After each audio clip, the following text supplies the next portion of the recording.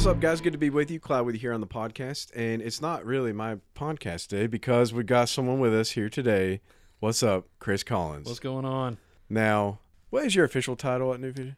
Production associate. Production associate. Now, I just want to tell people, like, you're the smashing redheaded dude on the back of the soundboard on Sunday mornings. When people come up to you, are you the guy that, like, turns down the air conditioner? Yes. Yes, That's okay. me, yeah. When it's too loud, people come up and they say, hey, can you turn it down an octave? Yeah. And you go, real low? Yeah, you're down here.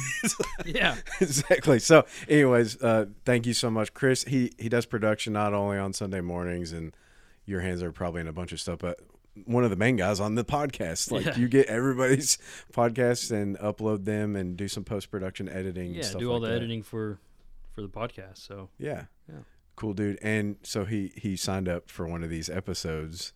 And of all the ones you picked, I picked the hardest one. no joke. And we're not even hyperbolizing that. Like, Yeah. this is seriously contains some of the most difficult to interpret verses in the entire Bible, Yeah. just because of the way they're worded. So, Chris, I'm glad you're with us. Thank you for signing up for this. Yeah, And thank you. for recording. Yeah. Without further ado, let's just go ahead and read it in its entirety, and then we'll kind of break it down. Sure. So we're going to be in 1 John chapter 5, verses 16 through 21, and we'll be reading through the ESV. If anyone sees his brother committing a sin not leading to death, he shall ask, and God will give him life. To those who commit sin that do not lead to death. There is a sin that leads to death. I do not say that you should pray for that. All wrongdoing is sin, but there is sin that does not lead to death. We know that everyone who has been born of God does not keep on sinning. But he who was born of God protects him, and the evil one does not touch him. We know that we are from God, and the whole world lies in the power of the evil one. And we know that the Son of God has come and has given us understanding, so that we may know him who is true, and we are in him who is true, his Son Jesus Christ. He is the true God and eternal life. Little children, keep yourselves from idols. The end. It's the end of 1 John. We did it. Yes. Y'all have a good day. We'll see you on the next. If it was that easy. If only it was that easy. Okay, so Chris, I'm handing it over to you. You've studied this a lot, but just to kind of clear the room, like, there's a few things, just generally speaking, in this chunk that are just we've said that is difficult. Yeah. Just as an encouragement to you guys before we get digging into this, is that, you study this for yourself. I know it's kind of hard to find commentaries, and Google can come up with some weird things, but just so you know, like, people go on different ways and it's a little bit more difficult, but we're going to do the best we can here on this recording. With that said, Chris, you want to just kind of lay out some things? Yeah, so we're going to go back into 16, and it says, if anyone sees his brother committing a sin not leading to death, he shall ask God, and God will give him life for those that commit sin that does not lead to death. Well, sin that doesn't lead to death. Yeah, that's like the first general issue. Is like that's a complication. What is or what is not, quote unquote, the sin that leads to death? Right. So that's debatable. There's one or two ways you can go, and they can happen at multiple points in this text when he's saying that. Right. He's talking about spiritual death, or he's talking about physical death. Yeah, I mean, here I think he's talking about a spiritual death. Or he's talking about both. Or he's talking about both. Yeah, in different instances. You go either way. Yeah. And then also there's different people he's talking about. Right. Believers and unbelievers.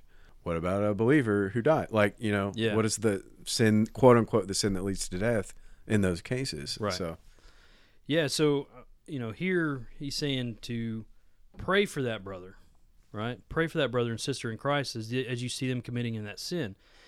And that's to pray on behalf of them, not just for us, don't just to pray for our own needs, but to go into our corporate prayer and pray for other Christians that are falling in sin. Yeah.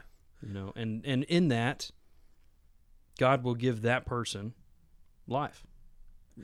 Yeah, and not just like they need you're praying, hey, I'll hope God make them a Christian again. I mean, they're already a Christian, you're your brother, but Jesus said, come that they have life and have it abundantly. Yeah. Then you're praying for someone who's caught up in sin to have them live life abundantly now on this side of heaven in eternity. Yeah, just to draw God's just trying to draw you closer into Him. Yeah, in that. And so then here's a difficult part. You want to read that, the second part? There is a sin. Yeah, it says, there is a sin that leads to death. I do not say that one should pray for that. Yeah, right? What does that mean? What? Don't pray. What's he saying? Yeah, so, what we just talked about, the sin that does not lead to death, right? But there is a sin that leads to death. What's he talking about? It's a great question, Cloud. Yeah, that's a great question. I mean, for my take on it, I see that sin it does lead to death. I'm going the spiritual route here. Mm-hmm. I think that's the blasphemy, the denial of Christ.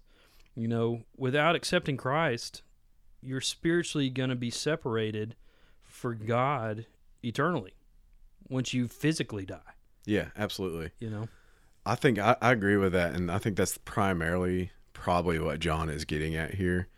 I was reading a little bit before you came up. So there's some other ways you could look at this, and it very well may be that's what John is. He's like, there's multiple meanings in this. But what is a sin that leads to death? Well, it could be a specific or deadly sin that has physical in its mind. Like you think of, this is just an example, but, sexual sin could lead to death. You know what I mean? Like, may or may not be a believer, but it leads to death. And then, drug overdose or killing someone and you get the death penalty, right? Those are just kind of extreme examples of physical death that it's talking about. But there's more nuance to this, and there's precedent in the Bible when you think about like Ananias and Sapphira in Acts. Like God just kills them. Yeah. And are they believers or not believers? Like they lied to the Holy Spirit and God took them out. Yeah. You know what I'm saying? He brought them in this world and I could take you out. That's right. So, and then Paul, we see precedent for this again in the book of Corinthians. He's saying, there's many of you who are sick and with illness because you're taking the Lord's Supper, communion in an irreverent way. Yeah. Disregarding. So there's precedent for perhaps these are believers, perhaps they are not. That there's a sin that leads to death. Yeah. But again, like you said, Chris, this is mostly blasphemy against the Holy Spirit or just straight up rejection of Christ. Right. Yeah. And then in there it says, I do not say that one should pray for that. Yeah, that's a difficult one. Like when I first read this, I was so confused. I mean, I literally read it and read it again, and I had to come back to it because I was like, what? Mind blown. Like, what does this mean? Don't pray for... Yeah. And I think what John is saying is not to pray. Like, we're called to pray. Yeah, he's not saying not pray. Right. He's saying, hey, we should just not fixate on this one thing, this non-believer, don't beat a dead horse. That's a great way to word it. Yeah. Yeah, and that's hard for some people that may be listening, and I get it. That's why it's a hard verse. They're like, one.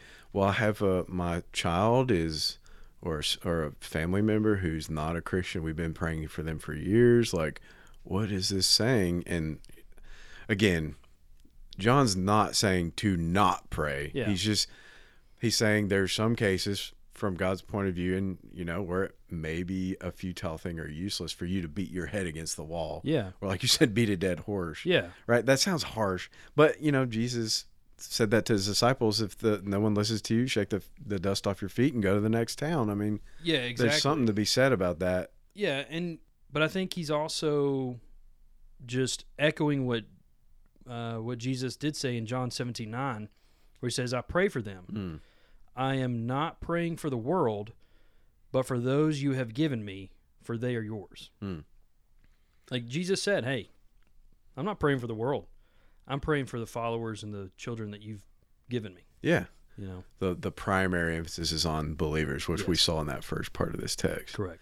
I was trying to think of an example to flesh this out, but say, hypothetically, you have an atheist, like diehard. He's super angry. He hates Jesus. He hates Christianity. Like, this has been an ongoing, like, he's digging his feet in. You've talked to him, whatever.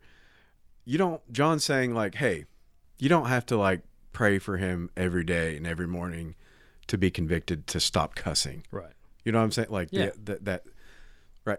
There's a certain point where you you're beating your head against the wall. So hopefully, I hope that's a good example that kind of Yeah, helps flesh out what absolutely. John's talking about and makes it a little easier. Yeah, absolutely. So going into 17, it says, all wrongdoing is sin, but there is the sin that does not lead to death, right? No matter what, sin is sin, Yeah. you know, and it's all wrong. I mean, that's blatantly what he's saying. Eat here. of this fruit and you will die. That's right. You know, I think the only way that we don't take that death penalty, right, which is ultimately that sin that does lead to death, right? It was all put up on the cross. Amen. You know, That's something, John has reiterated multiple times throughout the whole book, and here he does it again. Yeah, and verse 18. Verse 18. You know, we know that everyone who has been born of God does not keep on sinning, but he who is born of God protects him, and the evil one does not touch him. I mean, the one who is born of God, I mean, you are that person. You are it. If you're a believer, you were born of God. And it says right there, but he who is born of God protects him. He who was born of God, Jesus, protects him. You. Him being you. Yeah. You, the listener. Yep. Right? That is you as a believer. Man, I think that's encouraging. There's a lot more. You guys have heard that multiple times, the assurance and hey, if you're in Christ, you're secure, believe it, remember Jesus. And then at the very end, this is just funny, right? This is the end of 1 John, verse 21. Little children, keep yourself from idols. That's Mic right. drop, the end. Goodbye. Y'all have a good one. Yeah. Done. But he's just reiterating and putting into practice. And what's a practical takeaway that you would leave people with today? Honestly, wherever you are right now, I would just say stop and just take a moment and think about that other Christian that you know is struggling with some kind of sin.